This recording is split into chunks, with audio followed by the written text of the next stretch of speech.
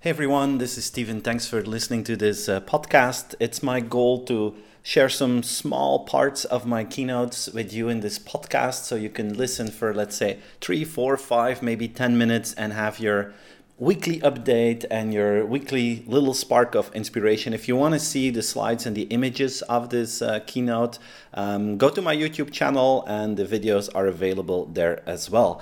Enjoy this moment of inspiration. The first one that I want to share is called The Age of Complexity. My feeling is that the easy years of digital are behind us. I think the challenges that are ahead of us are more complex than what we've faced in the last 10 years. Just look, for instance, into the world of mobility.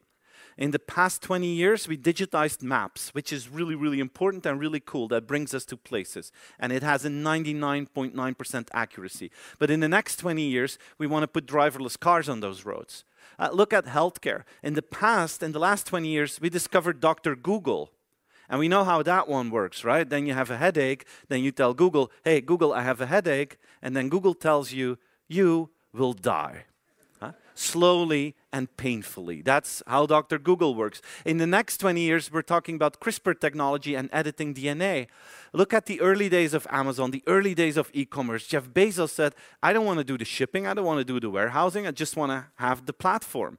Today, Amazon is building the largest logistics fleet the world has ever seen. So in the early days, it was like cheap and easy. Today, it becomes complex and expensive. If you look at the strategy of Starbucks, one of their growth areas is delivery after a mobile order. I don't know if you ever thought this through, what this implies for a company like Starbucks. Huh? This means that you talk to your phone and you say, hey, Starbucks, I want to have my favorite coffee. I mean, in that scenario, the idea of next day delivery, not really sure about it. Huh? Half-day delivery with hot beverages is still ridiculous. 1 hour delivery is not good enough. You're talking about lightning delivery. 5 to maximum 10 minutes later, they have to bring your favorite drink wherever you may be at that moment. And we see that happening in China. Starbucks, in fact, is experimenting with this in China. They use their big network of stores that they're building there to build a logistics network to do a delivery in 5 minutes' time. Their plan is to open up a new Starbucks every 15 hours for the next 4 years, creating a network to enable lightning delivery.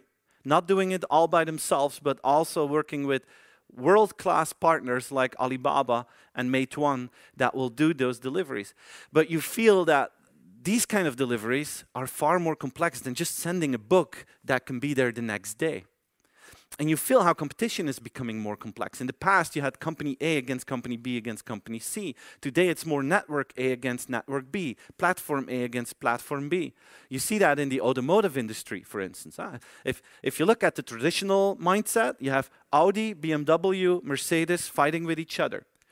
What you see is that BMW, Audi, and Mercedes, together, they acquired Nokia Maps to have mapping capabilities and not being depending on Google or Amazon. And then you see that a company like BMW starts to work together with Daimler to go into the ride-sharing business. I mean, this is not some local grocery here in Stockholm around the corner. Huh? This is BMW and Mercedes, 2 of the most valuable brands in the world, companies that have been around for more than 100 years, that are extremely rich, that have the best engineers in the world. And they believe that they cannot do it alone. You have to work together, and friends can become enemies, and it's about building a network to really enable those customer benefits.